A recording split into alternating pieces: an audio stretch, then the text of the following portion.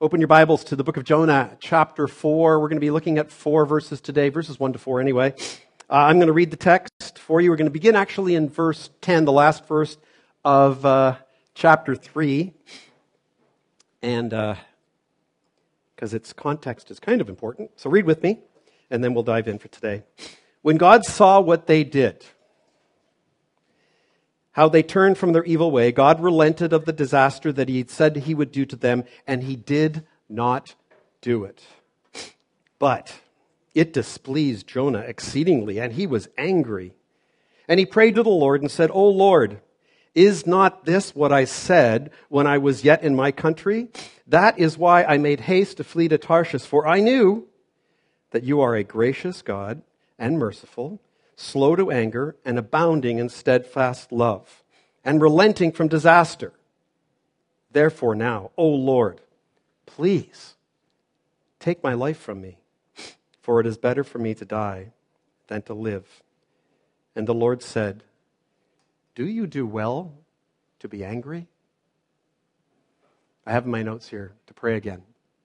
Let's do that. Father, Lord God, thank you. Thank you for your last words in this text today. Thank you for your gracious, merciful, compassionate love for Jonah, despite his actions and words here. I pray that you would just teach us and guide us today, Holy Spirit. And I pray these things in Jesus' worthy name. Amen. Your message title for today is Why We Are Angry. Hope to see 3 things from this text today. Number 1, the object of anger. Number 2, the result of anger. And number 3, dear Lord, thank you, the antidote to anger. So again, I love asking questions just to get our minds focused on these things. But let me ask you this. Can you remember a time in your life where you witnessed uncontrolled anger? Sorry, if you have. Some of us have witnessed that numerous occasions. Let's follow up with that. Can any of you remember a time when you yourself completely lost it? Some of you are asking the question, Pastor, is this rhetorical? Right? I hope you can think that way. Or how about that other, yes, less obvious form of anger found in those who appear oftentimes to be so meek, so mild, and so loving, sort of don't say anything. Something called passive-aggressive anger. Each has its own way of manifesting, but they are both still anger, whether they are explosive or passive. A few nights ago, Janice and I, we're looking around because we're like the rest of you on Netflix going, okay, what can we watch? What else is there? And then we have some other sources, and we looked around, and we found this documentary. I don't know if you've seen it. It's called 4 Hours at the Capitol, Washington, D.C., about the insurrection of the U.S. Capitol a few years ago, on the day that former President, you-know-who, allegedly incited his followers to disrupt the certification of Joe Biden's victory. I have to say, I don't like things very often. I don't think that's a good idea from the pulpit. I honestly don't. So you're never going to hear me tell you how you should vote, ever. But I got to tell you, I'm still a bit in shock. We only could watch until an hour and 20 minutes. I think it's a 2 hours or more documentary. It was just shocking. It was, I've never seen anything like that, honestly, in my life. It was filmed by a series of people, I said to my wife, I said, is that person going to prison? The people who were participating in the riot, the break-in, were actually filming it on their phones, right? And there were also a number of, non-mainstream journalists who were following in with them to capture this. So this is real life footage. What I could not get over, and what I remember to this moment, is the anger. The anger was just unbelievable. The literal hatred on the faces of those perpetrating this act, but also the fear in the faces of the Capitol Police and the others. I mean, the juxtaposition was shocking. It was incredible. It was both frightening and honestly, it was shameful. Not a stellar day for democracy or America. Obviously, some people would disagree with me. My point is this. Anger was on display in a way that I've never seen it before. Regardless of your convictions, and that is this. This is never a sign that your point of view is more valid than anyone else's. Like I've been saying about Jonah for a few weeks now, let's not throw those who participated in this under the bus too quickly. Right? America, Canada, the world is extremely divided. And people on either side of that divide can get very angry. I guarantee you there are people who would watch that. I struggled with it when I was watching that. Not myself to get angry at them. So let's be careful. Their actions, of course, should not be tolerated. However, let's remember the words of Jesus. He said in Matthew chapter 5, verses 21 to 22, I'll have verse 22 on screen for you in a second, or we will. You have heard that it was said to those of old, Jesus said in the Sermon on the Mount, you shall not murder, and whoever murders will be liable to judgment.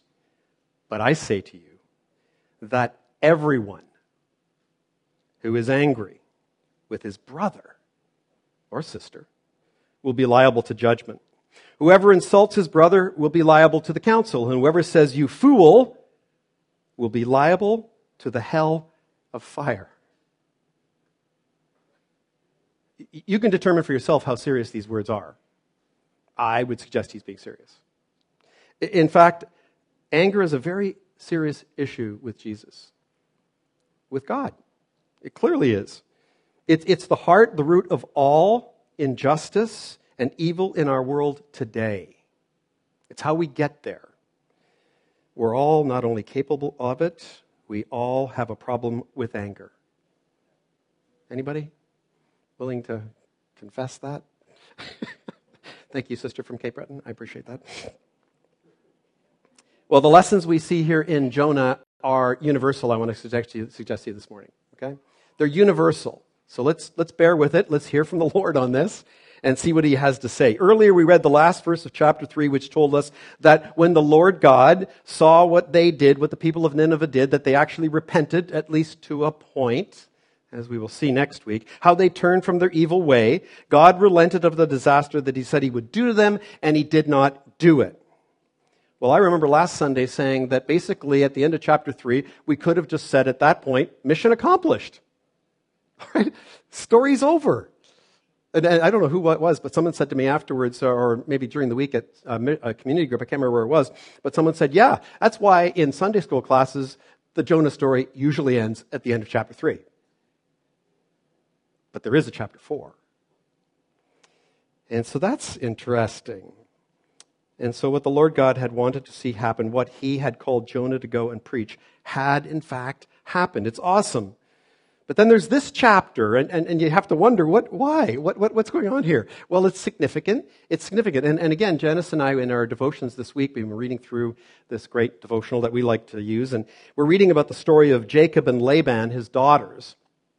Rachel and Leah, it's an amazing story. It's an interesting story, right? But what the commentary part of the devotional said was something along the lines of, have you ever noticed that you're not going to find in the Bible the story of the perfect marriage?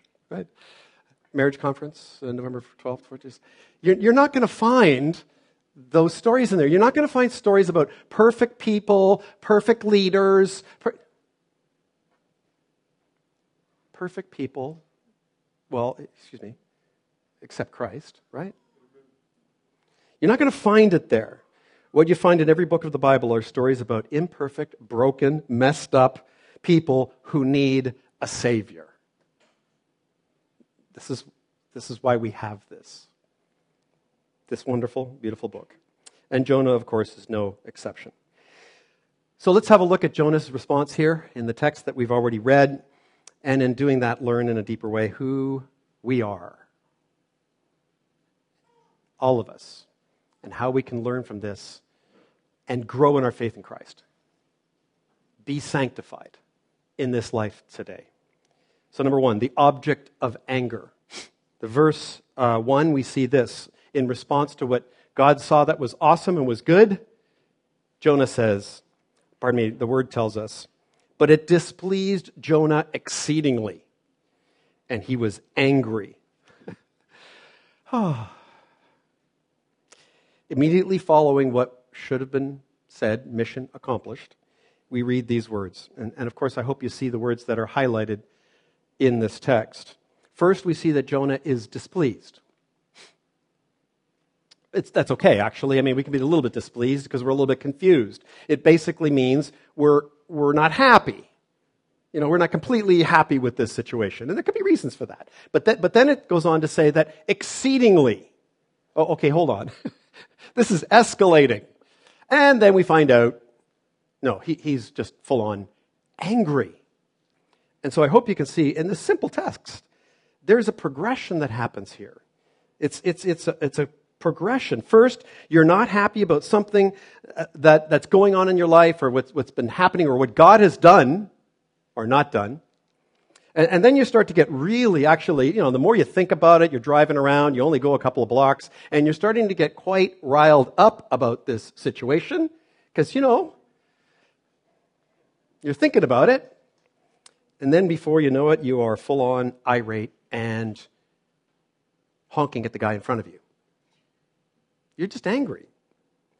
It can literally happen, by the way, that fast. Like, okay, I'm confessing here. I'll get to it in the end. I'll tell you one of my quick stories recently. So the question at this point has to be, who's he angry at? Is he angry at the Ninevites?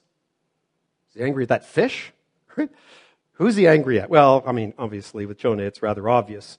In the first part of verse 2, it says, and he prayed to the Lord and said, O Lord, is not this what I said when I was yet in my country? That is why I made haste to flee to Tarsus. So I find this almost humorous in one sense, if it wasn't so sad, obviously, right? It's sad for certain, since he's now feeling like he's justified before the Lord God, right? And he's trying to justify himself before God as to why he is angry. And when I say justified, it's because, listen, he's not taking ownership for his anger one little bit. Not at all. It's not my fault I'm angry. No, he's justifying himself by pointing the finger at the Lord God. So look how he puts it. And I'm going to paraphrase sort of what I sort of see going on here. It's like he's saying this, is this not what I told you would happen? When you called me to go to these people, is this not what I told you would happen when you first came to me and told me to go to Nineveh? But listen, wait. Go back to chapter 1, reread it a few times. I don't remember hearing this conversation. Now, some commentators suggest that, well, maybe it's implied, but others say, no. What Jonah meant to say in saying it the way he said is, I told you what I thought of what you asked me to do by saying, no, I'm going to go do what I want to do. I'm going to Maui. I'm going to go to Tarshish. I'm not going to listen to you. I'm going to disobey you. And by the way, I'll let my actions, my walk, do my talking. That's what he did. So it's very interesting. And why? Because what God actually wanted, and you know what he wanted, right? He wanted not to have to pour out his wrath on the people of Nineveh. Their evil was great. Justice has to be taken care of. Slow to anger. And so we see very clearly here who Jonah is blaming for his anger. He's blaming the Lord God. The object of his anger is not really the evil Ninevites or anyone else, the sailors on the ship. No, it is the Lord God. So let's bring this home. This will be the fun part of the sermon, okay? So buckle up. Let's bring this home. As the sermon title, says, it's just a declaration. Why we are angry. Now, I could have put that and I did originally when I put up my sermon notes, I said, why are we angry? I asked the question. No, this is a statement. And it's about why we are, in fact, angry. Well, as I was researching this subject, I came across some really good commentary notes and so forth, but most importantly, I came across an amazingly good biblical counseling article on the subject. And let me suggest to you that when it comes to anger, many of us might need counseling. We might. So for starters, we need to reflect on the world that we live in, and for the most part, have all grown up in. And we've been over this before as a church. We get into these kind of things about philosophy and the Enlightenment, yada, yada. It's important because we're in this slowly warming pot of soup or whatever it is, and we're all impacted by it. So it's important for us to know these things. And so although we're not American per se, right, here in Canada, we too have been greatly influenced by the philosophies that were born in the 1600s to 1800s. The Enlightenment greatly influenced our perspective in many ways, but especially related to the you, the individual, the me, the self. Most of you know these famous words from the U.S. Declaration of Independence pretty well, I think. It is these words: "We hold these truths to be self-evident, that all men are created equal, that they are endowed by their Creator with certain unalienable rights." Rights. That among these are life, liberty, and the pursuit of happiness. Where do I sign? It's motivated a country to become a great country. A really great country in many, many ways. But I want to suggest to you it really doesn't matter today where you live in, quote, Western culture. You and I have been influenced by this philosophy a lot. We really have. So much so that we actually believe the words in this declaration are biblical. They're not endowed by the Creator. Well, let's bring him in. You can do a little bit of history study, if you'd like, on who the French philosophers were who had a great impact on the founding fathers of the United States of America, and this declaration, if you want.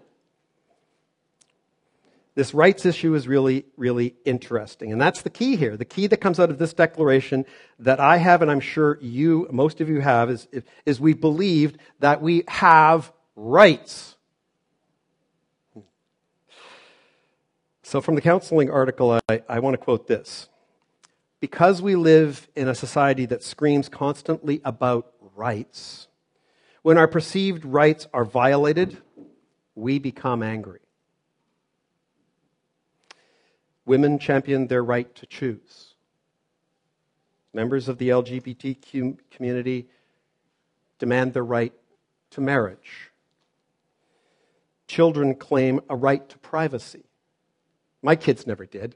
I'm just kidding. Employees claim rights. Please hear me. People should be treated fairly and loved and cared for, yes. But we're talking about this issue of rights. So here are a few rights that I want you to hear and then ask yourself, and these were in this article, is it true that you have this right? Think about it. Christian, biblically. The right to have and express your personal opinions.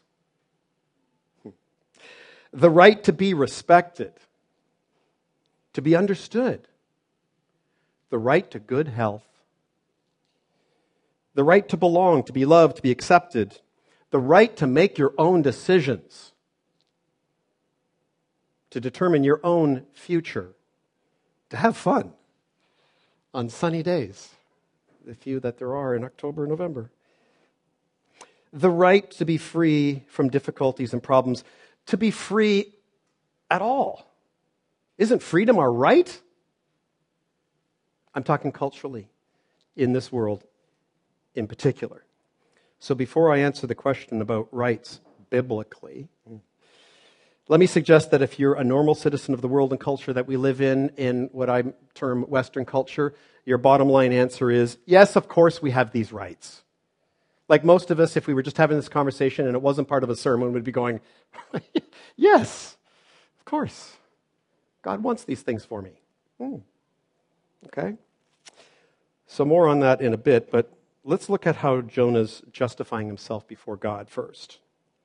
The last part of verse 2, he says, look at God, for I knew that you are a gracious God and merciful, slow to anger, and abounding in steadfast love, and relenting from disaster.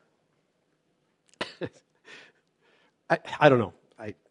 It's a bad idea to ever play God, but I just have to imagine at that point God's going, oh, okay, slow to anger. I've got to remind myself, I'm slow to anger here.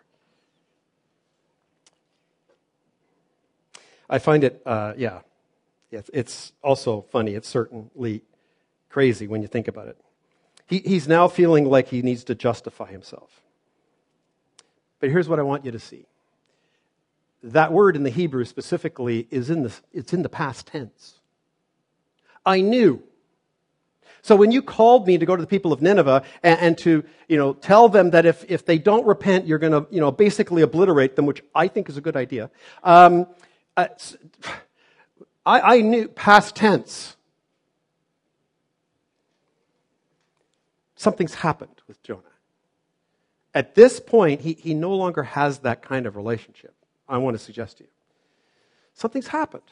I don't know, like I said, maybe in the first or second message in the series, maybe it's that he's been prophesying to his own people, the message that God's given to them about their unfaithfulness, and look, come on guys, we got to stop sinning, we got to be the people of Israel, we got to be, they're good for like 90 days, and then boom, they're back into it. And he's just getting tired of all this. And actually, maybe with his own people, he's thinking, God, you're too slow. Do something, would you? I don't know.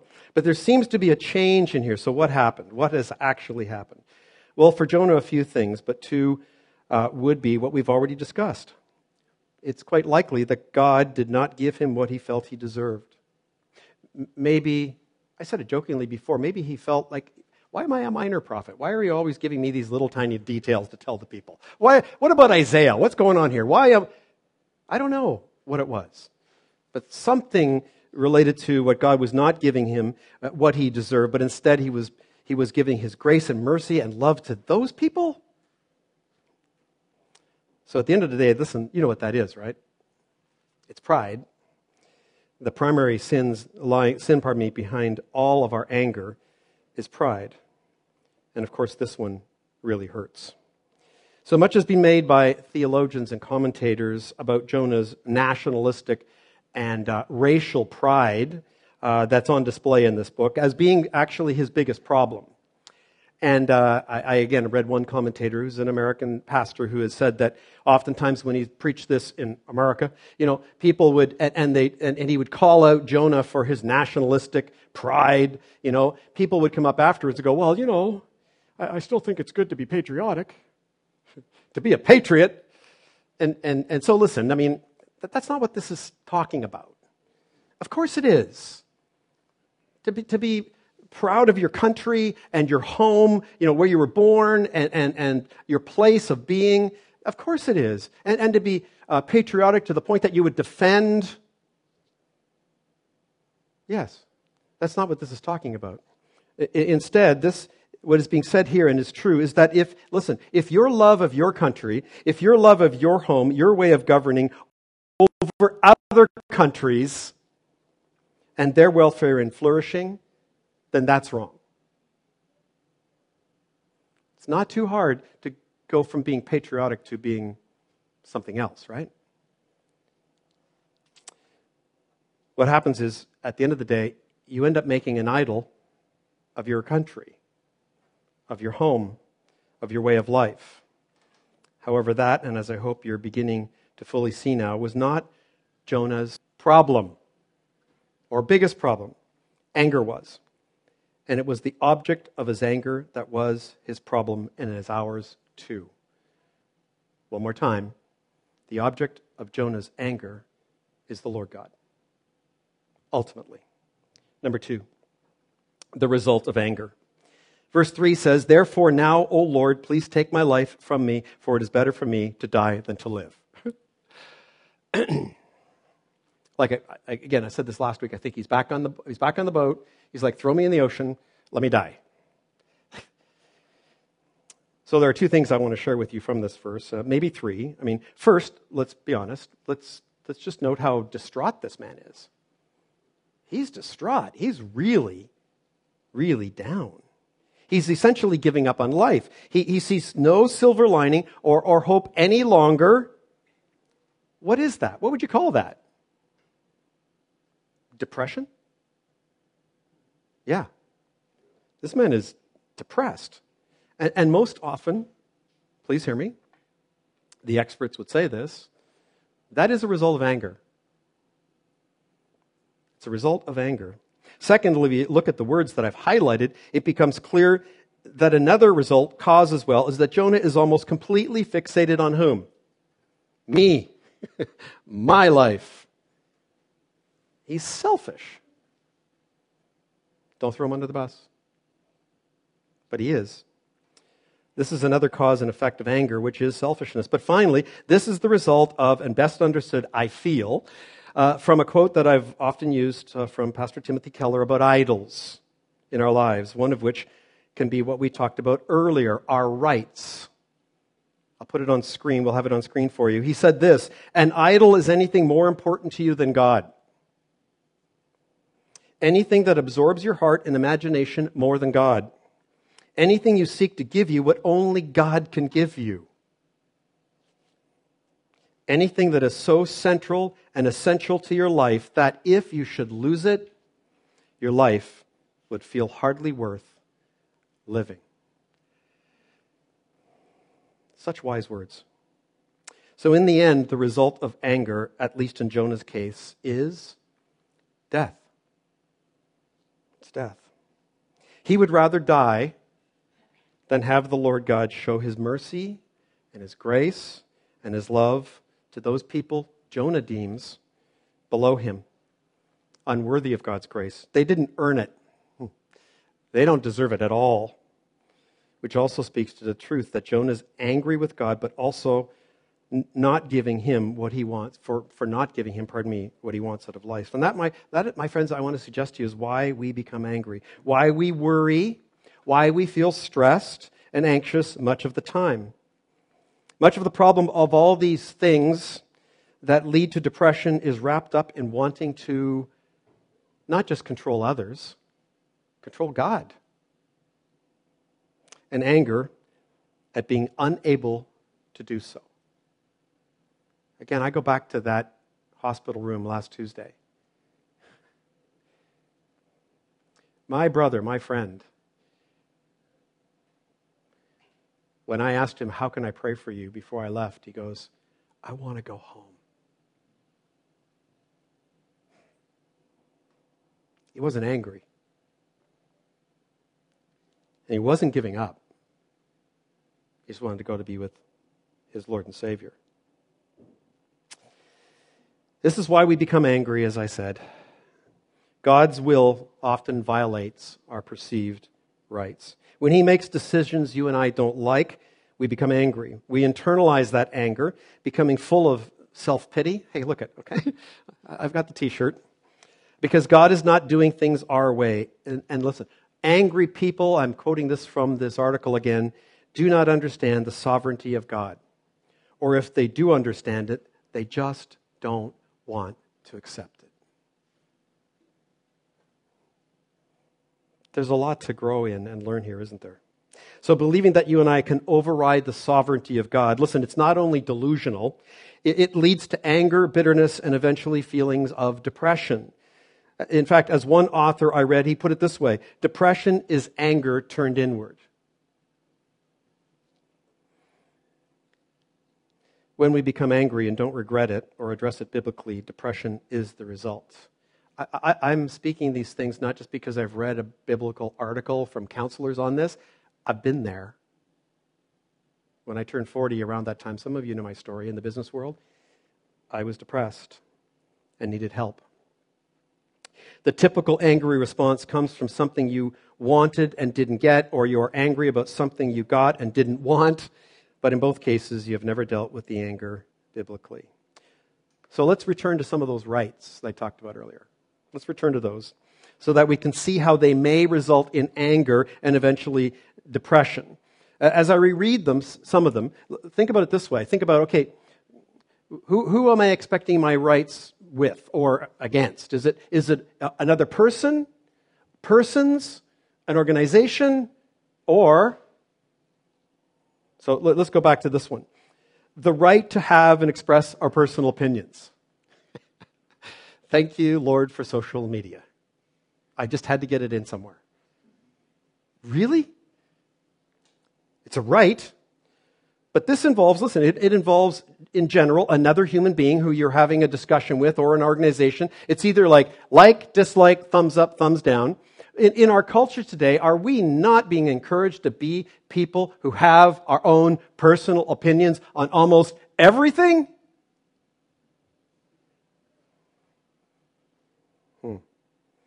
So think of it this way. Despite the fact that we are certainly encouraged to have our opinion on just about every subject, we not only don't have to have an opinion on everything, speaking to myself here, okay? We don't. But the reality is sometimes our opinions are either not helpful or just flat out wrong. But I have my right? Oh man, it's no wonder we're in so much trouble. How about the right to be respected? Well, that's related to other people, right? How about the right to be understood? Again, that's other people. The right to good health. Hold on. That could be God, right? The right to belong, to be loved, to be accepted. Other people. To make your own decisions, to determine your own future. Who could be involved in that?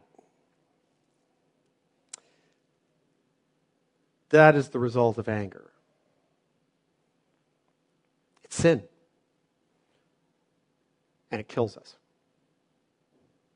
Number 3, the antidote to anger. Verse 4, and the Lord said, do you do well to be angry, Jonah? And he could have said, with me?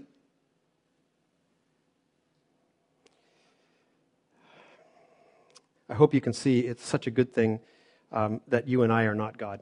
Because I don't know about you guys, but I don't know. If one of my 3 boys growing up had behaved this way, so selfishly and uncharitably towards others and ultimately towards me and my authority over them, right? I don't know if I would be this gracious, merciful, and compassionate or slow to anger.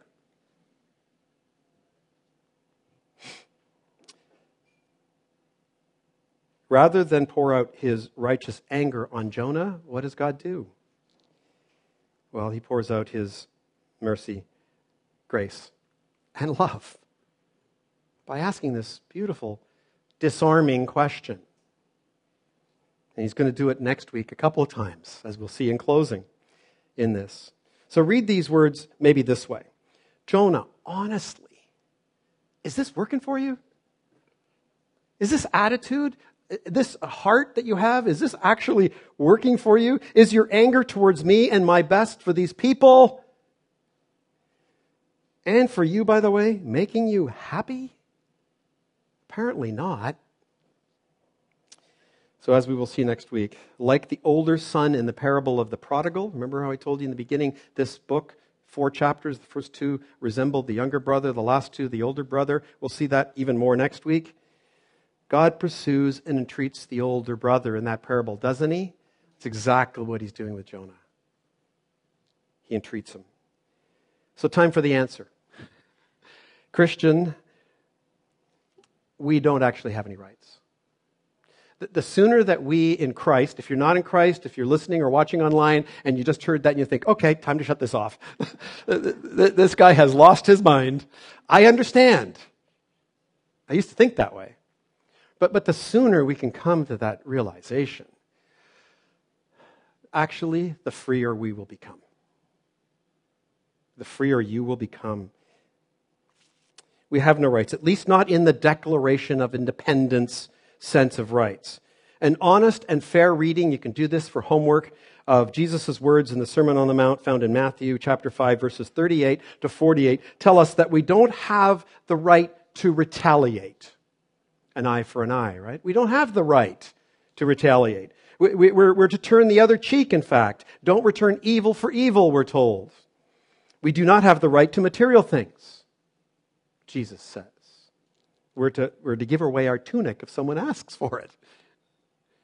We do not have the right to our own time. We're to go the extra mile for others. We do not have the right to our money. We're to give those who beg from us and borrow from us and can't pay us back. Read it for yourself. It's Jesus. And here's a big one. We are to love our enemies. What rights do I have? Well, in Christ Jesus, I have a lot of rights. I have freedom. You have freedom in Christ. Paul says in Romans 12:19, "Beloved, never avenge yourselves." I wonder where he got this idea. "But leave it to the wrath of God, for it is written, 'Vengeance is mine, I will repay,' says the Lord." He'll deal with it. I don't have to reply to that post. We have no rights. Instead, all of our relationships and all of our possessions we hold in trust from the Lord, which means the obedient thing for you and I to do with all of those things is to do what Jesus did, is to use them for the sake and the benefit of others. So in conclusion, ultimately this morning, let me encourage you that the key antidote to anger is that we all need to repent of our anger, which is toward God, is to humbly turn to Him whenever you feel that anger welling up with you and in you, and turn to Him and hear Him going, "Is it working for you to be angry like this? Are you not ultimately angry at me?" And repent and say, "Yeah, that's where it's headed. Please forgive me." And let it go. Let it go. Secondly, obviously, we need to renew our minds every day. We need to put in good thoughts, the thoughts of the Lord, the thoughts of easy for me to say, of Scripture. Renew your mind by studying what Scripture says regarding anger, and consider the biblical commands we are given regarding it. For example, I love this translation, by the way. It's a New Living Translation. We usually use the ESV, but look at this. It says in Ephesians 4:26, "Don't sin by letting anger gain control over you." How do you do that? Well, don't let the sun go down while you are still angry. I've told people in marriage conference type things that Janice and I made this deal many, many years ago that we would practice this. We would not let the sun go down on our anger towards each other. Has it been perfect? No. But we're married on December 13th, 43 years. Thank you, Jesus. Thank you, Janice. Deal with it. Put it away. Also this, number 3. Remember when Jonah said he knew what the Lord was like? He said this, "You are a gracious God and merciful, slow to anger, and abounding in steadfast love." We hear that, but I also want you to hear the words of James, the stepbrother of Jesus, when he said this, and it was his encouragement for you and I to be like Jesus. When he said, "Know this, my beloved brothers and sisters, let every person be quick to hear, slow to speak, slow to anger." I like the slow to speak part first because he's kind of talking about taming that tongue or those fingers to post. "For the anger of man does not produce the righteousness of God." We are, with the Spirit's help, to display righteous anger, which is to be angry at what makes God angry. A little illustration to leave you with. We have chickens, for those of you who didn't know. It's my wife. I love her. So I love having eggs. Like every morning I have 2 sunny side up eggs. I really love cooking my eggs. So like we have coffee, we have our devotions, then I go cook my eggs. And so like I've got this nonstick pan. It's awesome. It's really a simple process. I love it. But this happens quite frequently. And so I crack the first one. Boom, beautiful yolk. It's awesome, right? And then for some reason, every once in a while, I crack the second egg and I put it, and the yolk breaks. And about a week and a half ago, this not happened just a week and a half ago, but it happens every once in a while, I go, darn it. No. So as I'm praying about it and thinking about these kind of things over the last couple of weeks, all of a sudden, this week and a half ago episode happened, and I just went, oh, okay, hold on, hang on.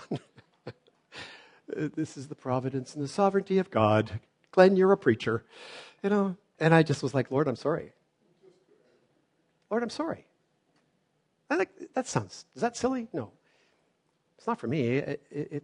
That just was a little reminder for me that's the beginning of my day. It's a yoke. Still tasted great. Let me encourage you this week. Let me encourage you. As you go this week, look for those broken yoke moments. Okay? Nip it. Pray. Let's pray.